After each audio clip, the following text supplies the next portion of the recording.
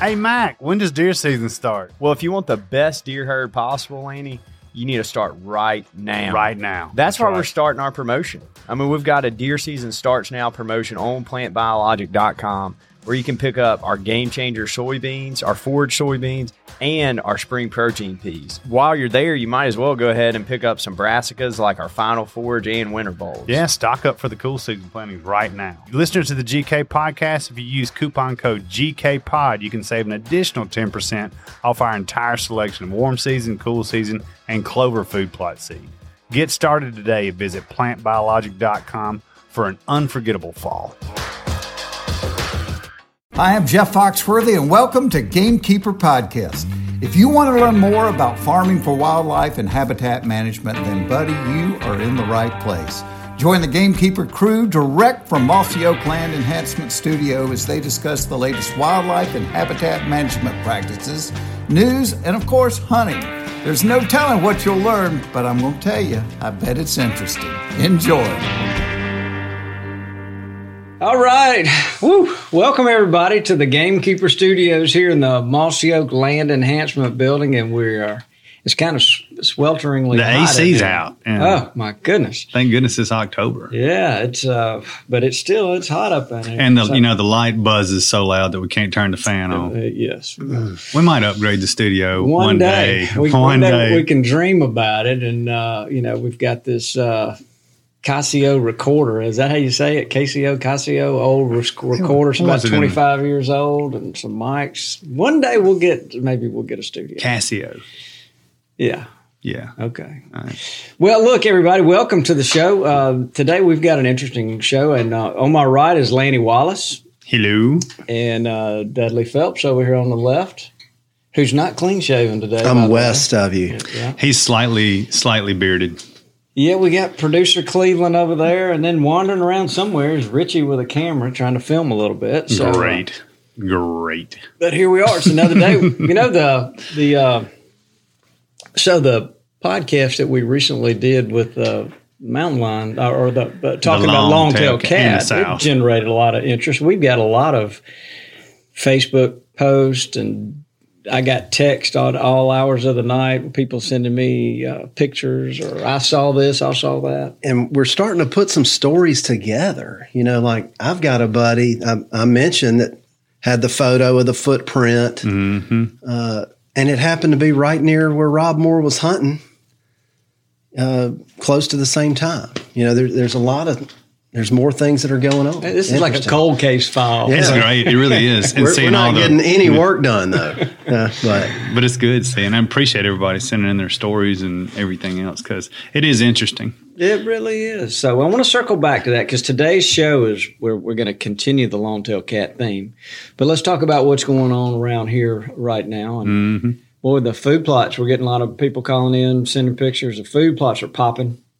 A lot of good rain events and a lot of good warm days, and food plots are a big thing right now. What about trees? People interested in trees? I hear the phones ringing a lot. Phones are ringing a lot. It's cooling off up north, and people are planting. Yeah, I mean, fall, I think, will be my favorite time to plant. I don't know about you, Dudley, trees specifically. And I've learned this from Dudley. So I don't know. What's the reasoning behind planting in the fall? Well, they have more time to root in before the drought happens the next summer. Right. So spring, it's oftentimes a little bit more moisture, but there's less time between spring and the summer drought. Yeah. So in theory, the roots more or less get settled in the fall. Yep. And then I guess it's got to establish roots first before it can grow up. Right. So they're going to be more off to the races in the spring if you fall plant. It's kind of the same scenario with planting clover in the fall, too. Exactly. There you go. Yeah, it sure is. So. They both work great. They're time-tested ways of doing it. But what was it you used to say? Sleeps? Clover sleeps, and then it leaps. So planted in the fall. Sleeps, then it leaps. In the south. In the south. So, and one thing I want to encourage everybody, put those utilization cages out. We had a guy emailed a picture in the other day and said, my crop only grew, he had planted some maximum, only grew in the cage. And so he sent this photo, and it looks like bare dirt. If a guy had planted that and came back a month later and saw that, they would be certain that the plot had failed. Yeah. But that cage showed him that the maximum should have been 3 inches tall. Yeah. Utilization cages, I think that's what we call them. But just fencing off a little bitty area in your food plot so you can really see what you're doing. I mean, because a successful food plot is not there because the deer are eating it all. But it is really cool to see, how much forage you're really feeding your wildlife with those utilization cages. Yeah, it is. So as far as a little blood on the biologic, there's been quite a few. God, you see that deer Mark Drury killed? How many times can you say that a deer is 2 feet wide? I don't know. It's they're all running together. There's so many people killing big deer. He is so good at what he does, though. So, look, today's episode is going to be brought to you by Russell Boots. We're all big fans of Russell, the Russell Moccasin Company, and Joe Gagno and the boots that they make. They've got some Gamekeeper editions. And they've been friends of the brand for a long time, starting with our good buddy Bob Dixon. That's right. Yeah. Yep. So if you get a chance, go check them out. They are the finest turkey hunting boots you can put on them swamp feet. They are really good. Yeah, not just turkey hunting. They're the finest boots. I mean, for any application. Yeah, I would agree. Then they're like a bunch of little elves up there and cobble them together. Cobble. They build the boots right there in this little shop. Look that word up. Their Facebook page and Instagram, I like looking at their photos and of all the wooden molds and, watching them make everything. Stuff like that's not made like that anymore. They're custom. Obviously, they're custom. They measure your foot and build it to spec. Yep. And they will last forever. They're good boots. So, circling back around today, we've got a guest named Jason Cook, who is an outfitter. He owns this business called Land of Giants out in Kansas, and I think he actually outfits in Alaska a little bit. We can ask him about that, but he's full-time in the hunting business. And he was in Florida last year and was attacked by a big cat. And he's got, we'll put up a picture of his face. And what endeared me to him, I didn't know him, but bless his heart, he's wearing Bottomland, and even he had a gamekeeper hat on when this happened. So immediately I was kind of interested in the story. Yeah. And so last year we posted it on Instagram, and really I hadn't kept up with it since then. But once we started all this other about long-tailed cats, I thought, well, let's talk to Jason and find out his story, what happened. Because in Florida, there are the long-tailed cats. There are Florida panthers. I think they're endangered, and there's not, but I think I've heard about 200 of them left. So they're highly endangered and preserved, and people have full-time jobs down there trying to take care of those things. So there's no question that there are Florida panthers, and he's got a story to tell. But before we get him on the phone, I want to circle back. And after I listened to our podcast last week, I realized that you were kind of describing that the cat you saw may have been black. And I didn't pick up on that during I don't want to ruin your Black Panther party, Bob. However, and I know what I said. I need to go back and listen to it myself. But I don't think I ever said what I thought it was. And I never said I thought it was a Black Panther. What I saw was dark. It was not black. I describe it as almost brindle. It had something else going on, but it wasn't the color of a mountain lion. I personally believe it was, and I'm going to say this wrong, a jaguarundi is what I believe it is, which is a cat. And we touched on this a little bit from Central America. I've, since people have, I've got some buddies that have reached out and we've talked about it a little bit. And so I do need to clarify. I don't think what I saw was a Black Panther. Oh, okay. What I believe I saw was definitely a long-tailed cat, but it was not a mountain lion. It was not I've seen pictures. Let me look at Florida cougar, or there's a Florida panther. Florida panther. Yeah. No, So, it doesn't. I'm going to look at one right quick. Yeah, after talking to some biologists and just our friend network, this thing. We've been told that jaguarundis have been documented in the Tensas, Mobile, Delta area. Let me show you this in recent times. Yeah. So Okay, it makes sense.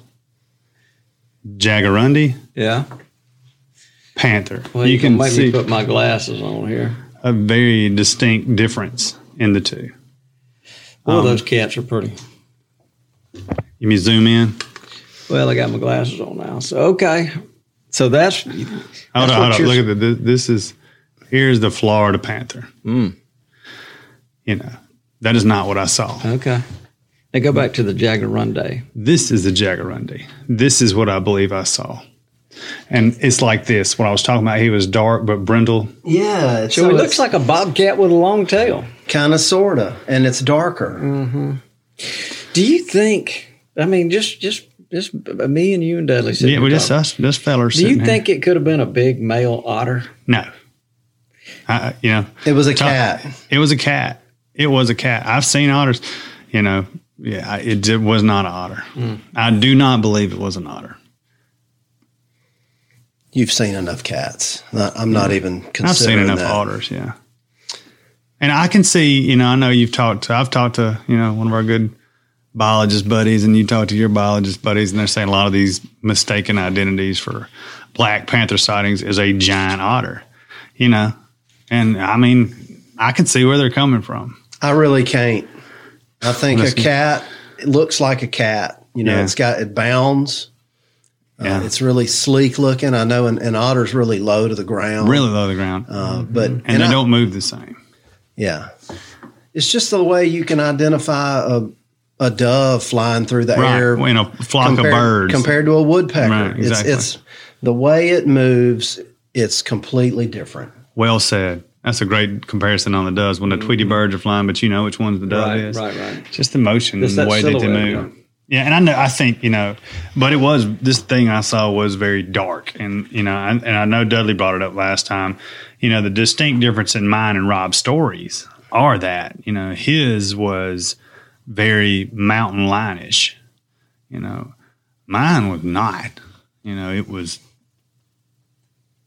just a different critter is the best way to put it. But I've been infatuated with him since then. That's for sure. Well, that's interesting. So I'm going to see if I can confirm. Didn't you say something about your buddy said that there was a jaguarundi sighting in Mobile Bay? Yeah, my buddy Brad, he's an archaeologist, but there's jaguarundis have been documented in the Mobile Tensas Delta, which, you know, is South Alabama. So they drains would be into Mobile Bay. They would be coming up through Texas along the coast. Yeah, he also said, and I looked it up. You know, Roosevelt was hunting jaguars in Texas at the turn of the century. Mm-hmm. There were jaguars. Yeah, that's not very long ago. Yeah, there's jaguars in Mexico. Yeah. Yeah. Their range extended into Texas at one time. How about that? Very recently. Here's geographic distribution of the leopardus. Well, this is really... I'm going to go down a wormhole over here. You're going to have to reel me back in. All right, we're just going to give you a few seconds because... there was a breeding pair of panthers in 1970 in the Mobile Delta. Documented. By who? Somebody. People that document stuff. The documentors. It's like those YouTube people you always talk about. They're everywhere. Yeah, the YouTube cameras are everywhere. All right. Well, so why don't we, while Laney goes down this hole and before we put everybody to sleep, why don't we take a break, pay some bills, and Jason, let's see if we can get Jason Cook on the telephone, and we'll start off with his encounter, and then we'll close out today's episode with a little bit of Dudley and his Ask Dudley question. So good. I'm pumped. I'm ready to hear what Jason's got to say. Yeah, I am too. We've been talking about it for weeks. Yeah.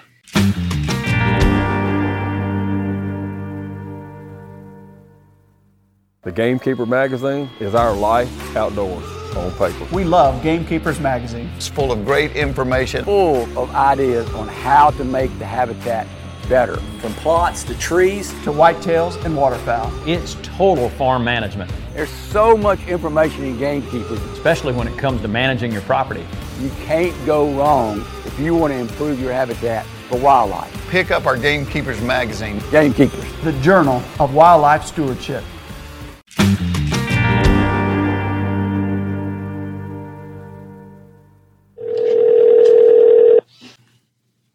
Hello. Jason Cook. Bobby, how's it going, man? I'm doing well. I got Lanny Wallace here. Hey, Jason. Hey, man. And Dudley Phelps on my other side, and we're excited to hear your story. Cool. I mean, I'm excited to tell about it and talk about it and go through all the details and everything. It's it'll be the first time I've really even talked to anybody about it. Well, Jason, just for everybody listening, I don't really know Jason, and we have some mutual friends. But when I heard about what happened and I saw the picture and you were wearing Bottomland. And a gamekeeper hat. Yeah. I felt like I knew him. Hey, is that one of our boys down there? I mean, that was pretty exciting. And he was turkey hunting too. So if anybody wears Bottomland, we know we would like you right off. Yeah, part of the brotherhood. That's right. Man, I've been in Bottomland for as long as I can remember. It's just what I've always worn. I mean, you can't really beat it. No, Bobby says it best. What'd you say? You feel like the old water moccasin curled up at the bottom of an oak tree. Yeah, especially if you get just a little mud on it. Oh boy, I'm telling you, get a little dirty and it really gets real. That's good stuff. So, Jason, tell us a little, before you tell your story, a little bit about you. I was telling everybody that you've got this Land of Giants outfitter, and you pretty much hunt all the time, all over the world, I guess, or country at least. So, tell us just a little bit about you. Yeah, no, man, absolutely. So, I started working for Georgia Power. I guess when I would have been about 23 or so, and I grew up hunting my whole life. I grew up on a phenomenal piece of property in South Fulton County, down in Georgia, and man, just always thought I'd have the best piece of, for a lifetime to hunt on. And one thing led to another, and the land kind of ended up getting leased out, and I said, man, I got to find somewhere to actually go. So I got on my phone and I started Googling turkey hunting outfitters in Kentucky, because at the time I never hunted Kentucky before and always wanted to go. So I Googled an outfitter. I can't even remember the name of it right off the top of my head. And because most of them, they just said no. And this guy, as soon as I called him and told him, I said, hi, my name's Jason Cook. Wanted to talk to you about doing a little guiding for you. And he said, man, how you been doing? And I said, well, I'm doing pretty good. He said, yeah, I needed you up here last week. And I said, well, if I'd have known last week, absolutely. But I didn't know anything about it. And he said, oh man, quit playing. You've got it for me for years and this and that, and just kept going back and forth. And I said, sir, I don't think we know each other. He said, no. He said, I need you here in the morning. I said, well, if I can find a way to get away, I said, absolutely. So right after that, I jumped in my truck and I just drove to Kentucky to the address that he gave me. And I got up there probably, I guess it was about 2:00 in the morning, and I knocked on the door, and the guy said, can I help you? And I said, yes, my name's Jason Cook. And he said, oh my God, man, I've completely got you mixed up with somebody else. I said, that's what I was trying to tell you, that we didn't know each other. He said, well, you're already here. We'll see how you do. And the next morning, it was just pouring down rain, and I had two old doctors, and they were standing there staring at me like, you ready to go? And I was thinking, crap, what have I gotten myself into? Well, ended up taking them hunting, had a great time. Both of them killed birds, and they went back and they bragged to the owner of the outfitter, how well the hunt went and everything, and everybody was happy. So he asked me to come back the next week. So I started going up there for him pretty regular, and I was just doing it just to have another place to hunt and to take people hunting, I guess to say. So found a piece of property that come open for lease in Kansas, and I've never hunted Kansas before at the time, and it was pretty much going to be for deer hunting. But it was about the time turkey season kind of hit off, and me and a guy, we jumped in the truck and drove all the way up there to it. We were standing there right at daylight, and we said, what are we going to do if we just drove all this way and we don't even hear a bird gobble? And well, what else can we do? Man, it was right after that, I bet it was 15 or 20 birds down the river bottom just started hammering, and it was the most incredible thing I've ever heard in my life. Because I love turkey hunting, and man, I got to eat up with it so bad.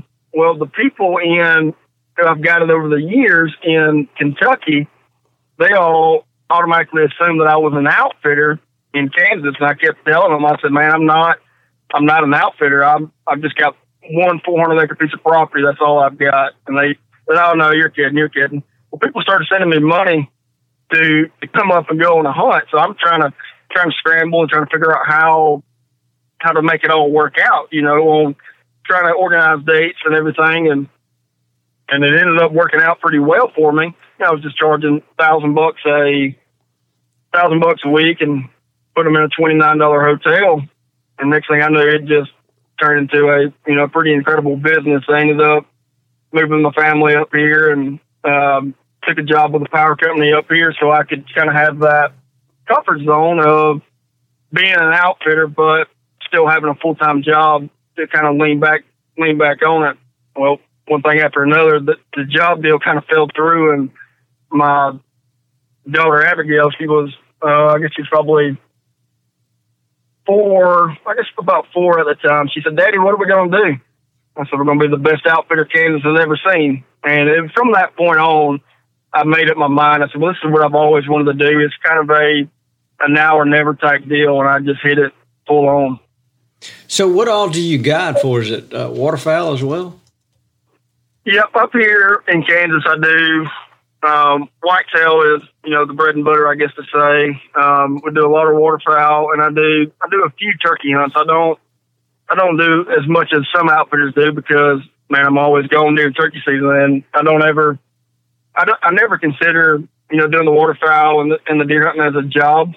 But at the same time, that's how I make a living. And I never wanted to turn my turkey hunting into that as well, because that is my time. It might sound crazy to some people, but I'd kill 2 or 3 birds over 180-inch whitetail any day of the week. And I never want to lose that fire or ever even try to make something, turn it to where turkey hunting feels like a job to me. Well, we can appreciate that. Yeah. Speaking of turkeys, where was this place in Kansas? You said it was 15 or 20 turkey copping. Yeah, you got our attention on that one for sure. Wow. It's just something about it. You can't really. No. Man, and people ask me all the time, "What's your favorite thing to do?" And I tell them turkey hunting and sheep hunting. It's one of them deals. And they say, "Oh man, you like turkey hunting more than a deer," and it's one of them deals. Either you love it or you don't care anything in the world about it. So, Jason, if you would you kind of walk us through, tell us the story of your Florida hunt, what part of Florida, all the details that you can, and just kind of walk us through. Because when you and I talked a few weeks ago, I came in and kind of shared it with the guys, and it was a fascinating story to all of us.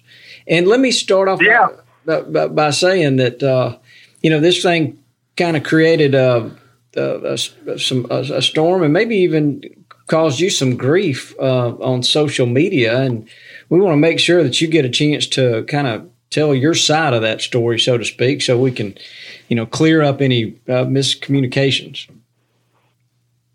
No, absolutely, man. So with me, sheep season starts around, the first of August. So usually I'm in Alaska, and by mid-August we're just fighting the snow, and then deer season here starts 1st of September. Or the second week of September, and then we're full on from there till the end of January.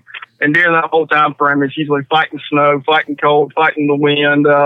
It's just working as hard as you possibly can, day in and day night, tracking deer. I mean, you don't ever get any sleep. So when waterfowl season's over, it is, I kind of call it my hibernating mode, and just want to lay down and relax. But I can't ever wait to get to Florida, because in March here, I mean, it can still be, pretty brutal cold. So I always try to run down to Florida the second that I get. My oldest daughter, Abigail, she was born on March 3rd, and I always leave after her birthday to drive down. Can't wait to get down there for the warm weather. It's turkey season, you're getting the first crack at them. My best friend Gatlin, he and I, we travel the country together turkey hunting. Well, we go down, and I've got several good friends who live down there who I've whether traded out deer hunts for a turkey hunt before in the past or whatever it might be. And I've got a really good friend of mine down there who's got an incredible piece of property that we get to hunt. So we've been on it for, oh man, it was probably 2 or 3 days, I guess you'd say. And it was just kind of different. It wasn't like it usually is over the year's time of, man, you hear birds gobbling, you can kill them fairly easy and quick. Well, I was going to say day 2 or 3, I don't even think we've heard a bird, saying so the birds don't respond, and they don't gobble like they do when a cat's in the area. I said, man, that's the craziest thing I've ever heard of. I ain't buying that. I was just joking with him. I said, I think you'll come here and wipe them out last year. He said, man, I'm telling you, that's the truth. I said, yeah, I still don't buy it. Well, and I didn't know. I said, maybe it's the pressure's off. Maybe they're not quite right yet. But I know on the north side on the way down, we stopped and listened to some birds that were just on fire. And I just couldn't quite put my finger on exactly what was going on to why we're in one of the best places in South Florida and not even hearing a peep. Well, so on that day, the next day would have been March 18th is when the deal happened. Me and Gatlin talked about it that morning. We said, if nothing's happened this morning, I said, dude, we just need to pack up and go to another piece of property somewhere else because it's obviously not going to happen here. And I guess it was around probably 8:40, somewhere around that time frame. I called Gatlin and I said, he was on the other side of the oak hammock from me, trying to hear some birds on that side. And I said, have you done any good? He said, man, I'm sitting in the truck. I said, you sorry, dog. I said, I'll tell you what, give me about 15 minutes and let me see if I can hear anything. And if I don't, I said, I'll meet you at the truck. Well, as soon as I hang up the phone with him, I heard a bird directly in front of me, probably 200, 250, somewhere around there. He wasn't very, very far. So I said, I'm going to put some pressure on him, and I'm just going to call a lot harder than I normally would just to see if I can get a response out of him. So I yelped 3 times, pretty loud and pretty aggressive, and he cut me off. I said, man, I'm talking to myself. I'm like, okay, we might have something going on here. So I waited probably 9 or 10 minutes, somewhere around there, and I hit him again loud just to see if I could get something else out of him because I hadn't heard him anymore or seen anything or nothing was going on. Well, I was going to do the same sequence. I was going to yelp 3 more times. Well, I yelped the first time, and I yelped the second. And right when I went to get the third one out of my mouth, man, that's when it all happened. I'm sitting on the tree facing, I guess you would say, 12 o'clock. Well, on my right shoulder is where it hit me at, and it come across my face, and it felt like it kind of almost felt like a tree had hit me at the time. I really the best way to kind of describe it. Well, the next thing I know, I see blood just running all over my face, and I'm trying to get myself off the ground and gather my thoughts on kind of what's going on. And that's when I look up and I see the cat. It is literally probably 50 yards from me, and he's turned back and he's looking at me, and it just walks back into the woods like, okay, my job is done here. And I said, oh my God, what in the world just happened? I said, this is unbelievable. So I grabbed my phone out to look at my face because my right eye, I could feel a bunch of blood in it. So I pulled my phone out and I looked and I noticed that I still had an eye, thank God. And, so I immediately called Gatlin and I say, hey man, where you at? And he said, I'm on the way. And I said, well, you said 15 minutes. And he said, well, it's only been like 12, Jason. I said, well, you ain't going to believe what just happened. So I gathered my stuff up and I started walking back to the truck, and I'm probably 100, 150 yards tops from where the attack occurred, and I see a truck pulling up, and I said, man, that's not Gatlin's truck. I don't know what to it. And I realized it was a game warden, and he jumps out of the truck and he comes walking up to me and he says, what happened to you? And I said, a panther jumped on me. He said, no, what really happened? I said, man, look at my face. I don't know what else to tell you. And he just kind of went kind of ghost white. And when I ran into him, it was at 9:05, so it was roughly 14 minutes after the attack occurred, and it was less than 150 yards away. Well, then Gatlin and the other guy, he come pulling up, and they're like, what? They didn't have a clue what was going on either at the time. My shirt was covered in blood, my face was cut up, and so I'm trying to explain everything to them, trying to explain to the game warden what was going on. He got out a first aid kit, and he started, trying to help clean myself up, and it was pretty unreal. Goodness. Wow. Yeah, boy, I tell you what. So I do have to. We'll get into all this, but I do have to ask. So you left the turkey? Yeah, I mean that's what I was going to grab. Yeah, I left. Man, I did. And the part that I forgot to add. So the day before, which would have been March 17th, it was probably. Man, I don't know, probably 3:30 or somewhere around there. Gatlin and I were walking, and we kept hearing this noise that it was kind of like, I can't really describe it. And I've only heard it once in my life, and I heard it in, we were down in the Everglades turkey hunting. So Gatlin and I, that was the year before. We drove way back in there, and we go to get out of the truck, and it's just pitch black dark. We don't have a clue where we're at. And trying to look at a map, and we lose service, and we go to get out of the truck, and you could hear buzzards flying around all up in the trees, and we kept hearing that noise, and I said, I don't know what kind of witchcraft stuff's going on down here. I said, but we ain't getting out of the truck yet. Let's let it get a little light before we start this 7-mile walk back into where we were going. And that was the only other time that I've ever heard that noise. So I don't know if it was like a mom calling to her babies or vice versa or what it was. Being in Alaska and hunting up there, you've heard, I've heard foxes forever. Up there, they just run around and screech around your tent all night long. And it's kind of similar to that noise, but on a completely different level of it, if that makes any sense. Mm. Yeah. So I don't know if that's what we were hearing the day before. I have no idea. I'd love to know, but I don't. I'm assuming, the best of the stuff that I gathered, that's probably what it was with a mom and a baby. And when I was in there hunting, I just kind of got too close to that comfort zone. I don't really know. And that was near the same place? Yeah, it was literally probably 75 yards from where we heard that at the day before. So, Jason, you were telling me last time we talked that when you were telling me the story, one of the things that struck me that I hadn't thought about was that guiding in Alaska, you had experience with like bear attacks and some other stuff, and you knew you needed to get some help pretty quick because is there certain bacteria that may have gotten in those cuts? Is that what you were telling me? Yeah, cats they're real bad to bacteria.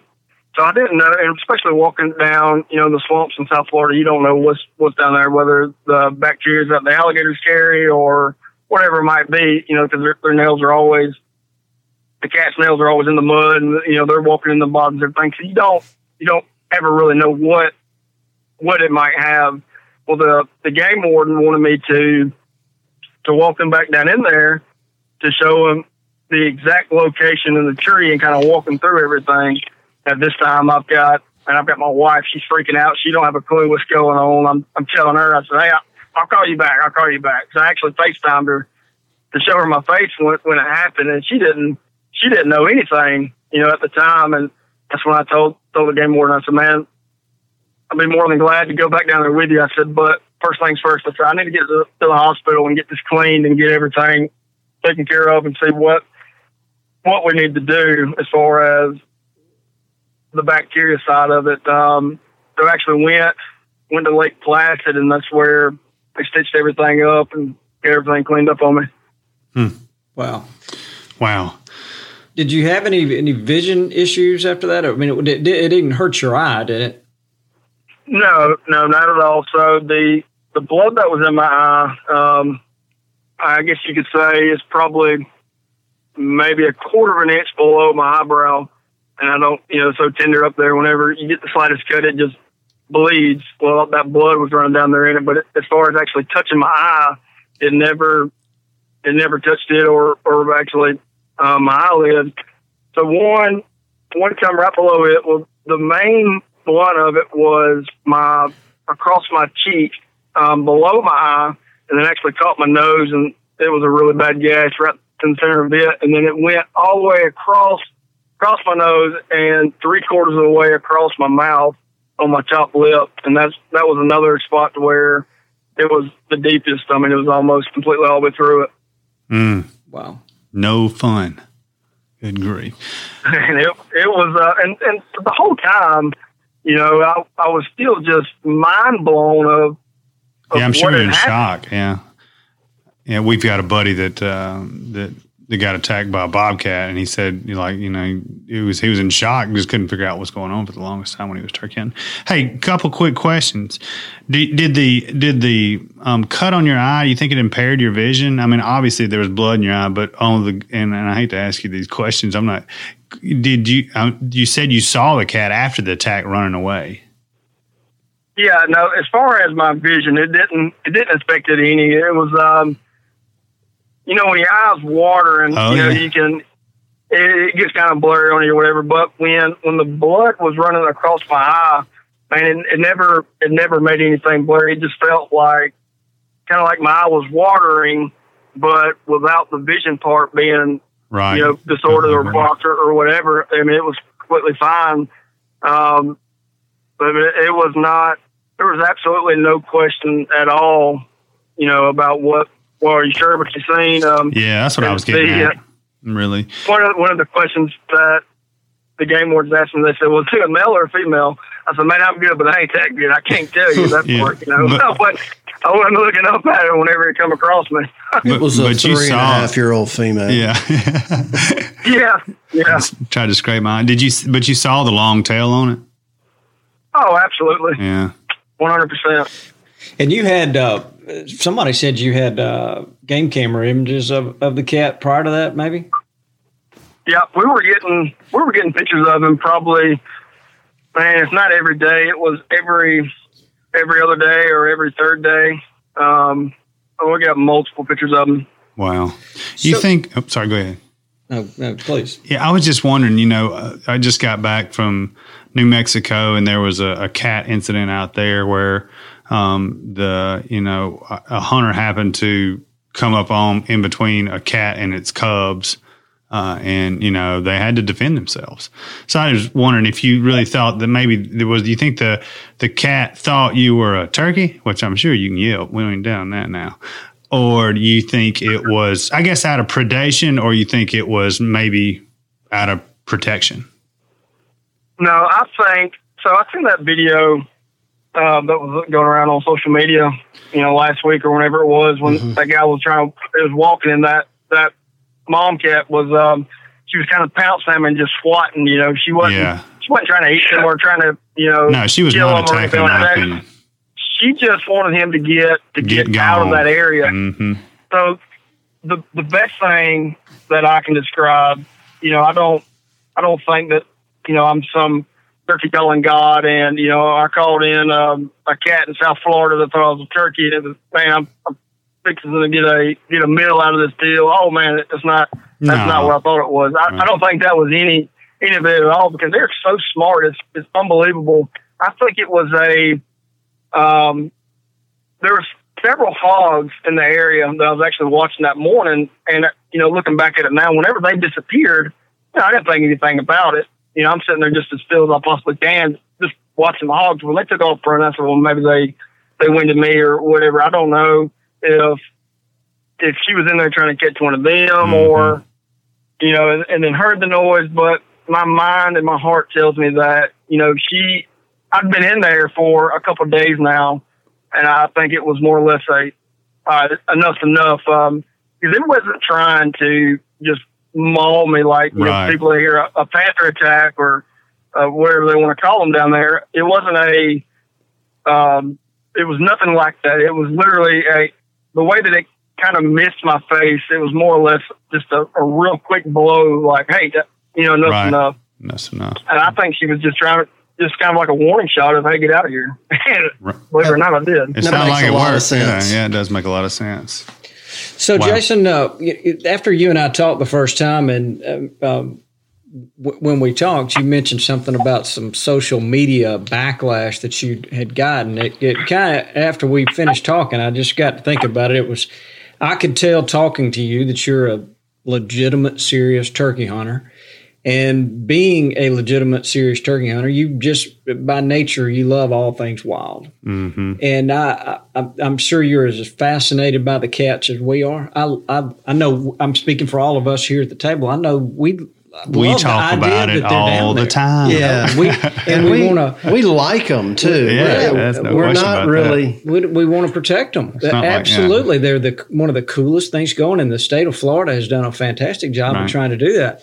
But so some people thought you were inadvertently trying to give reason to start a hunting season, and that could not be further from the truth. Am I speaking correctly? Absolutely. The way that, hunting is not only my number one passion in the world, rather with my family, but it's my livelihood and it's my job at the same time. I've had some very cool encounters, some crazy encounters, and bad and good. I couldn't imagine why somebody in my position would try to start a scam type deal on something along the lines of that, and say, yeah, I'm fixing to jump on social media and I'm going to stir up the hunting world and say, hey guys, I got attacked by a panther. To this day, I have never posted a single thing about it. Never said, hey, look at me. This is what happened. All the things, it got twisted up so bad. Cause whenever somebody first shared it, a good friend of mine, whenever he shared it, it just went completely viral. I don't remember how many thousands of people that it reached, but you can only imagine the hearsay and so-and-so telling somebody this, how bad it got twisted up. I mean, I had people calling me, wanting to know what ICU room I was in and, was I going to make it? I'm like, what are you people talking about? Like, well, man, we heard that you were dying. I said, no, not at all. I don't even know what you're talking about. And it got so big, so quick that I knew if I tried to fight and say, no, guys, this is what happened. No, this is what happened. No, I don't care what so-and-so said. This is the truth. I couldn't have done it all. If I would even try or even could have put a dent in it. So I said, you know what? People's going to talk. They can do what they want to. I know the truth and I know what happened and I'm okay with that. There were people that would call me and say, can you believe what so-and-so said about you on social media? And I said, man, I don't care. It doesn't bother me because deep down I know the truth and that's all that matters. Yeah. I can appreciate that. Yeah, it does. Well, I wanted to make sure you had a chance to kind of, I'm not saying your name got tarnished, but there were some people that misunderstood hear his side of the story. Everybody, there's your side, their side, and the truth. You got to hear all sides of the story. Yeah, and we know how brutal social media can be. People just say things that they wouldn't say if they were in person, and I'm sure a lot of that kind of stuff was said. Mm-hmm. Right. Yeah. Yeah. Oh, I mean, absolutely. It hasn't affected my business at all. It hasn't affected me or friendships or anything along those lines. I could have got mad and tried to protect everything. I said, it's not even worth it. It doesn't matter. Now, if I'd have been laying there and because the number one question was, did you get a shot at it? I said, no, I really wasn't even thinking about it. But never could I have shot it. I don't know. I wouldn't have tried to, because really I was like, man, this is the coolest thing ever happened to me. Right. Really, as crazy as that sounds, I never would have blown it out of proportion, and that was never even the plan to try try to do so. Well, it's a great story. Absolutely. It really is. I mean, fantastic story. You can go back in there turkey hunting? So, I mean, literally, I would go back. I would have went back the very next day if my wife wasn't just hounding me. Hey, you got to get home right now. Yeah. Because, or she started reading about the bacteria and all that. Well, I had to go get rabies shots. You know, well, I've always heard in the past, well, they got to do the shots close to the wound, which would have been in my nose, and I've had nose surgeries from a bad folder years ago, and don't even like my nose to be touched. So I drive all the way back home, you know, and I get there, and we go to the hospital, and you know, so many hours after the attack, you've got to have the first round of shots. X amount of hours. I don't remember exactly what it was, and so we go and do all that. I think the first round was like 7 or 8 shots. And I was laying there on the couch for about a day or two, and I was just going just stir crazy. I said, man, it's turkey season. I can't be sitting on the couch right now. And behold, one of my friends called and said, hey, you know, you want to come down to South Georgia and go, the birds are on fire. I said, yeah, I'll be right there. So man, I jumped in the truck and picked up Gatlin in Georgia, and on March 25th, we were in South Georgia turkey hunting, and from there we left and went to Bighorn, Wyoming. We was up there on, you know, April 30th, and left there and went to South Texas, you know, on the 6th. But what I didn't realize, once you start the rabies shots, you get to stay in that location and get them. So, and it's once a week, and I want to say it for like 3 or 4 weeks. So when the doctor called and said, hey, you missed your appointment to get your second round of shots, can we reschedule it? And I said, yeah, I'm closest town I'm near now is Valdosta. We can just set it up down here. And she said, well, it doesn't work that way. And I said, well, what do you mean? She said, well, you have to get your second round here. You know, you can't do it down there. We need you to come back home. And that's when my wife, she wasn't very happy about that. I said, well, look, I'm not leaving from down here. These turkeys are gobbling. Do you hear me? Yeah, I mean, to get a shot. I said, at the end of the day, right or wrong, I said, if I die from rabies, well, guess what? I'm going to die doing what I love the most in the world. There you go. So no foaming at the mouth lately? You're good, you think? No, not lately. And I've been doing pretty good. I've had a couple of times when I got kind of cranky, I said, I wonder if this is going to be the rabies coming out of me. Yeah. But I guess I can always use that for an excuse if I needed to. There you go. Well, it's a good story, and we appreciate you sharing it with us. Yeah, it's good to hear. Maybe one day we can go to Kansas and experience and 20 gobblers gobbling. Yeah. Sound like it's one for me and you. We can do the podcast up there. Oh, that'd be nice. Yeah, man, come on. Love to have you. Dadgum turkey hunters. Oh, man. Well, Jason, thank you so much. Dudley, do you have any more questions for him? No, I think it's a good story. And, you know, you sound like a credible guy. You wear the same colors we do. We've got a lot of mutual friends. Mm-hmm. I don't really have a reason to not believe you. I don't either. You've been all over the place hunting, and you've grown up doing it. You know, we were talking earlier about how it's easy to identify animals. Even if you don't, if you grew up in the woods, right? Based on their movements and all that kind of thing. So I believe you. You know, and it's like I said, man.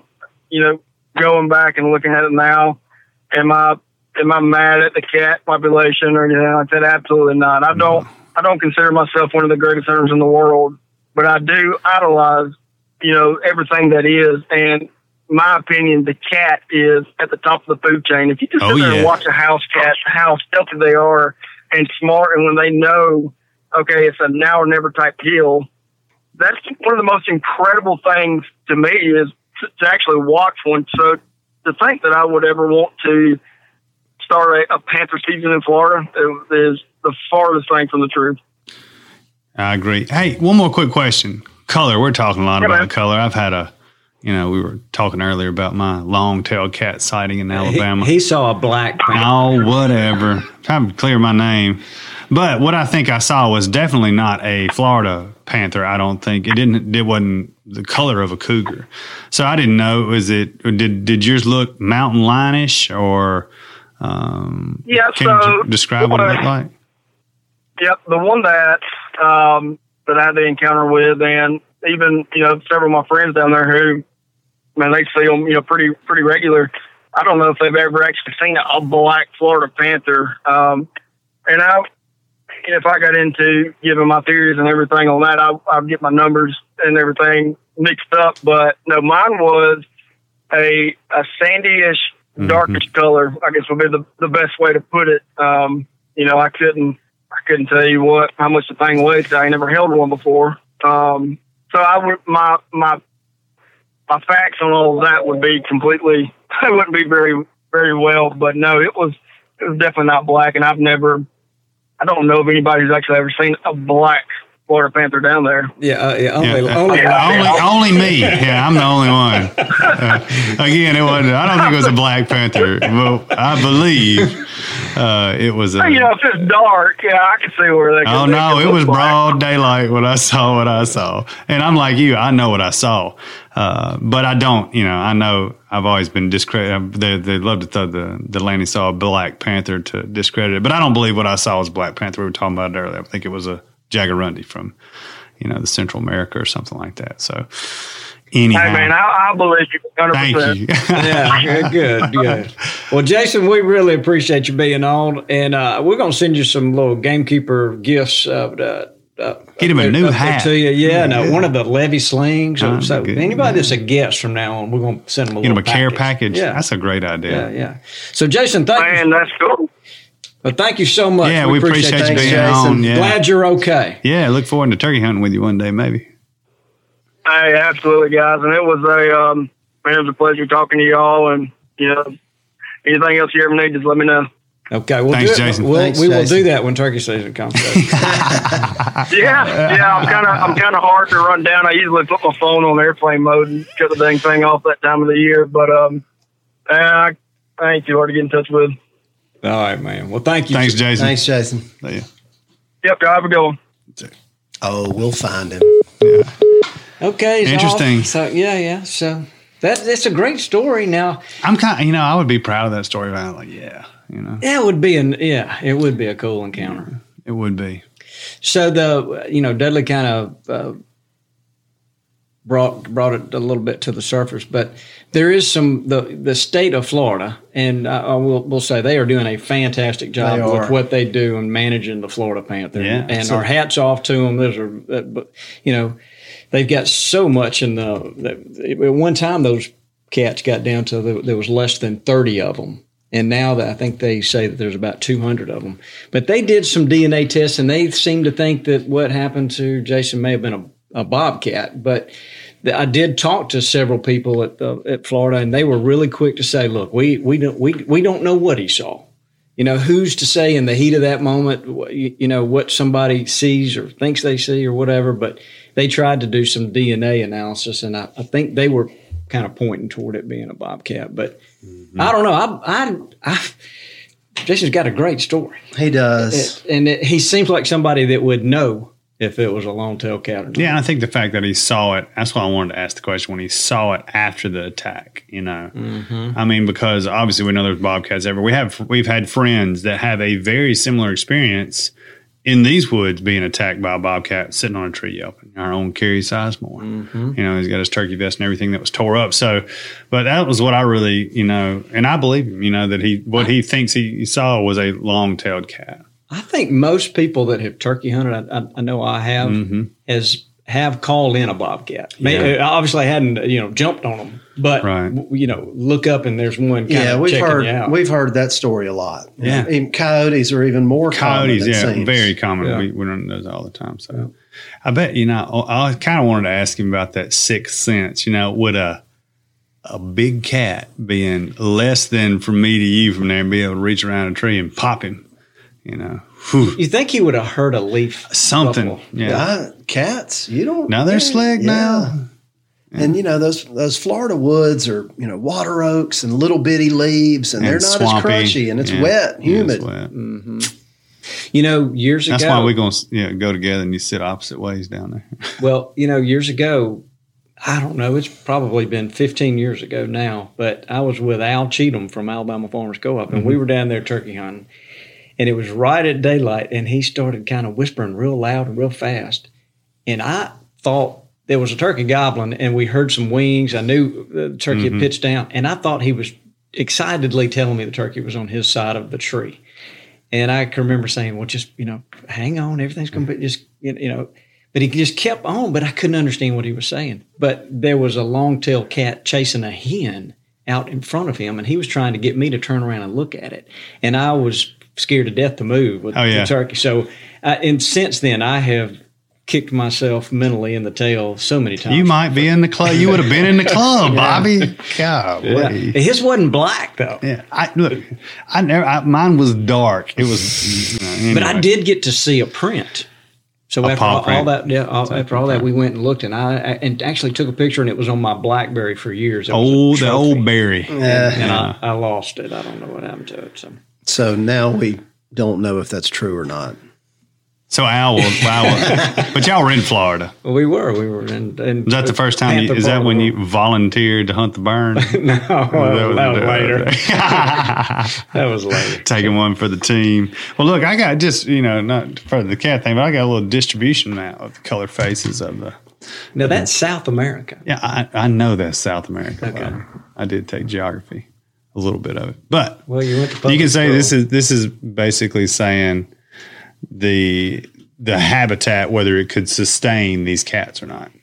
Whether it could sustain. Whether it could. So say sustainability, the red would be these 100% could sustain, has a chance of sustaining these kind of cats. And you see it peels on up and through Texas, Louisiana. Might be a little bit of interbreeding between the old Jaguarundi and the Florida Panther. You can never tell. So, but that is an interesting map because that's basically saying South Alabama, Louisiana, the Panhandle of Florida the environment could sustain these cats. Yeah, and then South Florida, it's red hot. I mean, you think about all the nutrient stuff running around in them swamps in Louisiana. Oh, that's a Jaguarundi. Yeah, okay. Jaguarundi. Yeah, sorry. Anybody want any elk sausage? Yeah, I would like some. When we take a break here in a minute, I'm gonna get some.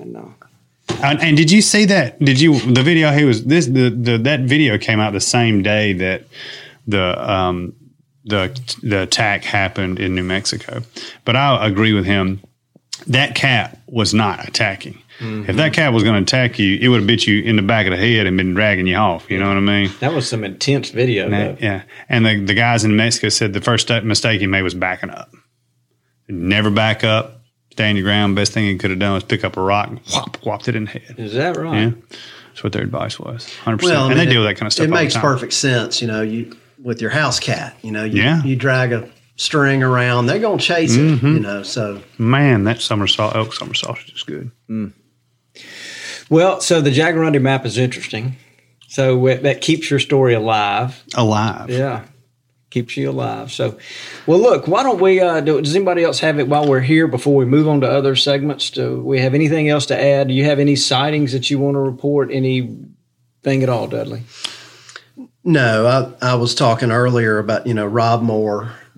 I've got a close friend named Brad Lieb that, I mentioned him in the last segment where he found a print in the late 90s, took a photo, game warden verified it.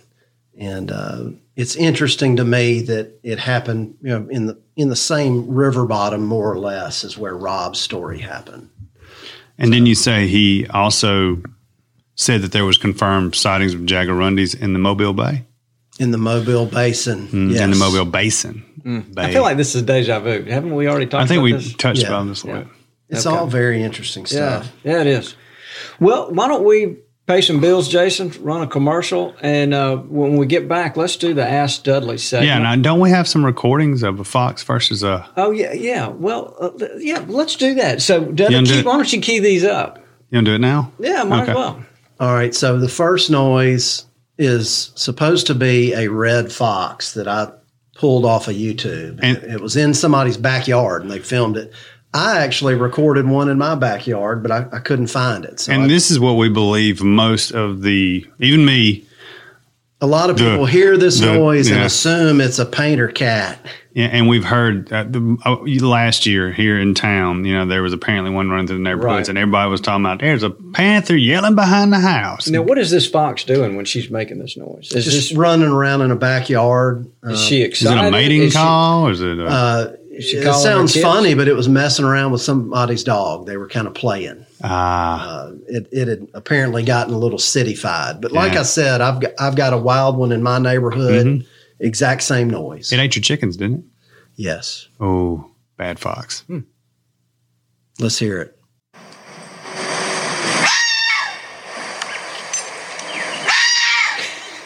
I mean, I can see where that could be, Lenny, that have you running for your truck. All right, boy. You better not do it behind me.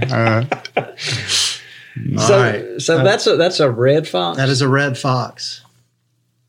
And when you're typing this into your computer, you're also seeing comments like mountain lion versus red fox. So obviously, there's a direct comparison. Yeah. Mm-hmm. And so we got a mountain lion next screaming. Yep.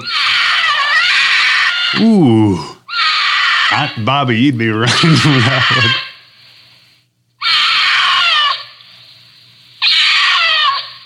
one. That sounds more cattish. That gave me goosebumps. And that is a mountain lion screaming. Yes, mountain lion, panther, cougar, whatever you want to call it. Felis concolor. What is she doing when she's making that sound? Or he? What's going on there? I honestly have no idea. Is that a kitten calling to kittens or something? Perhaps? Possibly. Mm-hmm. It's just like a cat meowing. It's a big cat. A real big cat. You think they purr? Oh, I guarantee you they purr. Yeah. Jason, we should be playing the Pink Panther music behind all this. All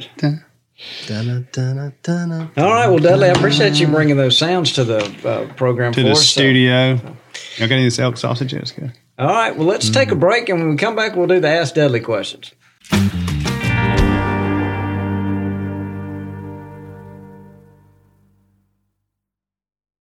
When I first bought this farm a short time ago, every single field was grown up with brush 8 and 10 feet high. But it went from that to this. And even though I planted biologic with very little moisture in the ground, I was really amazed at the results. I just sat in this field with my wife as she shot her very first deer. We could not be happier. We made a memory that will last a lifetime, all because of the effectiveness of the best food plot seed on the market. Biologic is better seed, pure and simple. Log on to plantbiologic.com to learn more. Hey folks, it's Jeff Foxworthy. When I was a kid, my dad bought back the farm that he had grown up on, and I absolutely loved that place. I knew every square inch of it. It truly was my favorite place on earth. And when you're looking to find a favorite place for you and your family, Mossy Oak Properties can help. Visit mossyoakproperties.com to begin your search today.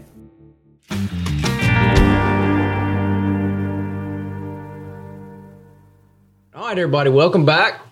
We got a few little to the sweltering Gamekeeper studio. Yeah, it is. We've been pumping some hot air in here today. We need to get some air, at least a fan, a box fan. We need to call Yacht and get him to get us a box fan. He'd bring us a box fan.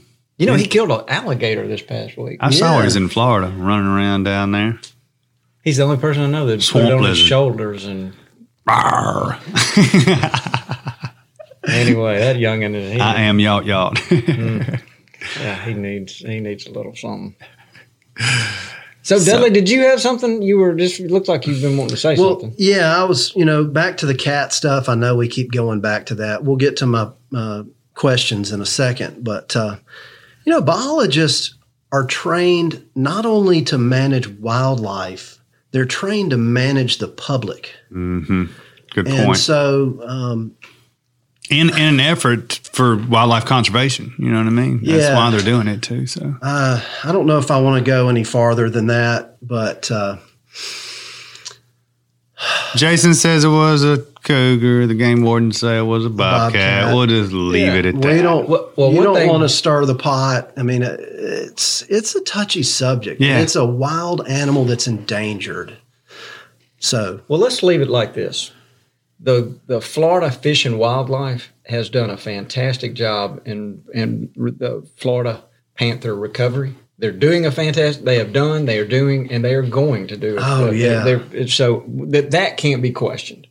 No, not one bit. They've done a fantabulous job. Yeah, and as the hunting public, we need to be supportive of them in their efforts. And but like you said, I don't know. Jason's story sounds so believable to me. But I actually talked to a guy from Florida, and he said, boy, so many of these, it's like 9 out of 10 attacks or 9 out of 10 sightings even ends up being just big bobcats. So, I'm pro cougar, by the way. So. I'm pro cougar too. Okay. All right. Well, I believe Jason. I really do. Yeah. So I'm excited that those Panthers are down there. I think next time you're out there looking for Bigfoot, you might run into one, Bobby. Oh, Lord. All right. So let's get started with Dudley's. But we've got to do the intro for Dudley. We've got this fancy intro we built, so let's do that. Once in a generation, a mind comes along, a mind that understands more than the average person and is more than willing to share his knowledge. From trees to food plots to fertilizer, Dudley Phelps knows so much that he has forgotten more than he remembers. And now he gives you the chance to ask the burning questions in your mind. It's time for Ask Dudley. Dudley, both of my questions are related to trees. When using the hack and squirt method, what chemical do you recommend and what time of year is best? And fertilization of trees, same general question. What fertilizer do you recommend and what time of year would you recommend fertilizing?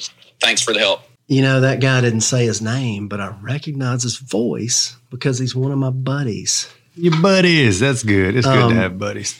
As many people who have listened to this podcast, my feelings are a little hurt. There hadn't been a whole lot of questions yet. So I think our kind of method for collecting is kind of disjointed. We're rebuilding the Gamekeeper site, and we're going to make it a lot easier. I've got a lot of buddies that are really interested in this stuff, so I get a lot of good questions. And that's my buddy Fancher Smith from Panola County, Mississippi. Panola.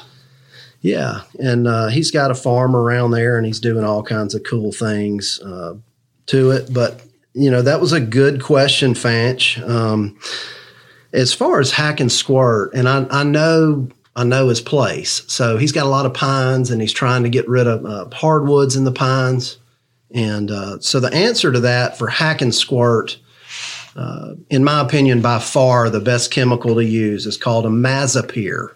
The trade name is Arsenal, and you can buy it in a 20 or a 40% solution or concentration, And I don't want to confuse people too much with that. The best thing to do is go and buy some imazapyr. You can either get the 20 or 40%. Just follow the label. It's usually going to say anywhere between 5 and 20% needs to be imazapyr, and the rest needs to be water. And if you use that, basically, when the sap is not flowing heavily in the trees, so more or less summer through winter. If I had to pick favorite months to do it, I would probably say June through January. And that's what you use. You make a hack with a hatchet about every 3 or 4 inches around the tree. So, if it's a 3-inch tree, you make one hack, and then you squirt 1 squirt of that solution, and then you go to the next tree. 90% of the time, that tree will be dead the next year.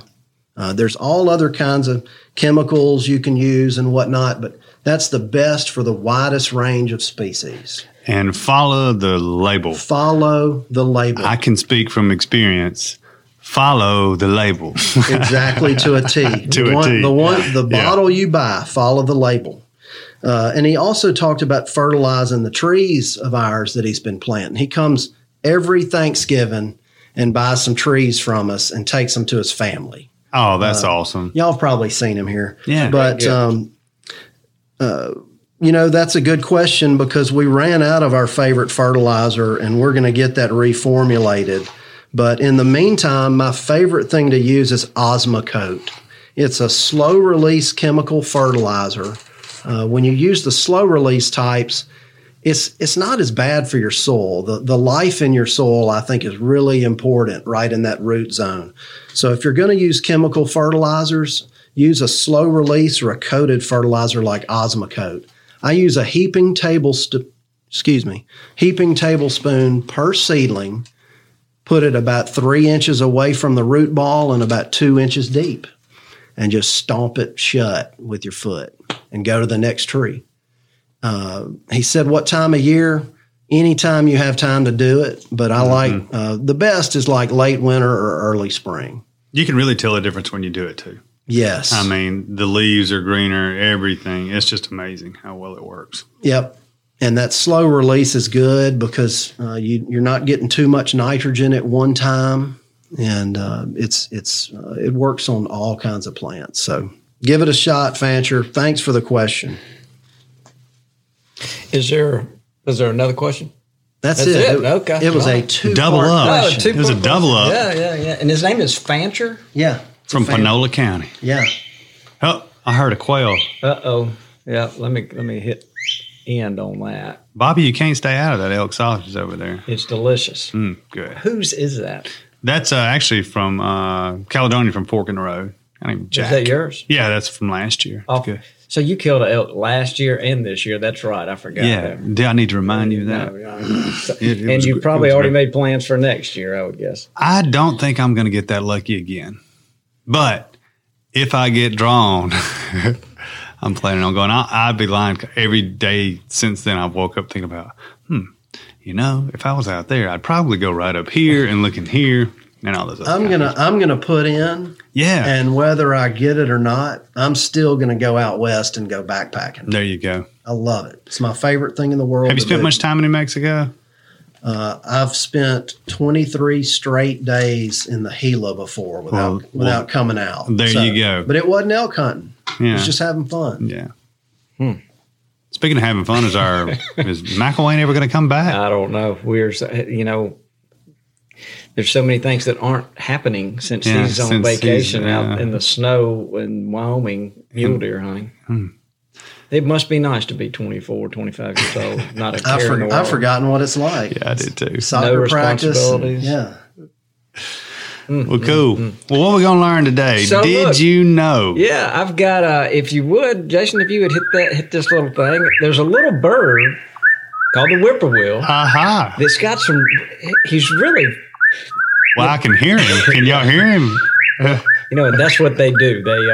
It might be just a little loud. But once they start whistling, they can go for a long time. And they will keep you up at night if you're camping. But so what's so fascinating, you rarely ever see one. I mean, if you're a turkey hunter, you've probably seen them as you're driving in to go hunting, that they might get up out of the middle of the road. Like a snipe. And fly. You would think that's what you've just seen, but that's probably a whippoorwill. But if you just never walk around in the woods and see one, they look like they're dipped in bottomland. Oh. They're super camo. And I'll show you that photo. We'll put it up. Look at that dude. Yeah. And here's the most interesting thing. They sit sideways on a branch. So where most birds sit with the branch. They sit with the branch laying long ways under them. That's right. That's how they do. And they nest on the ground. And these birds are out here, and at dusk and at daylight, they feed on insects. Except during a full moon, they'll feed all night long.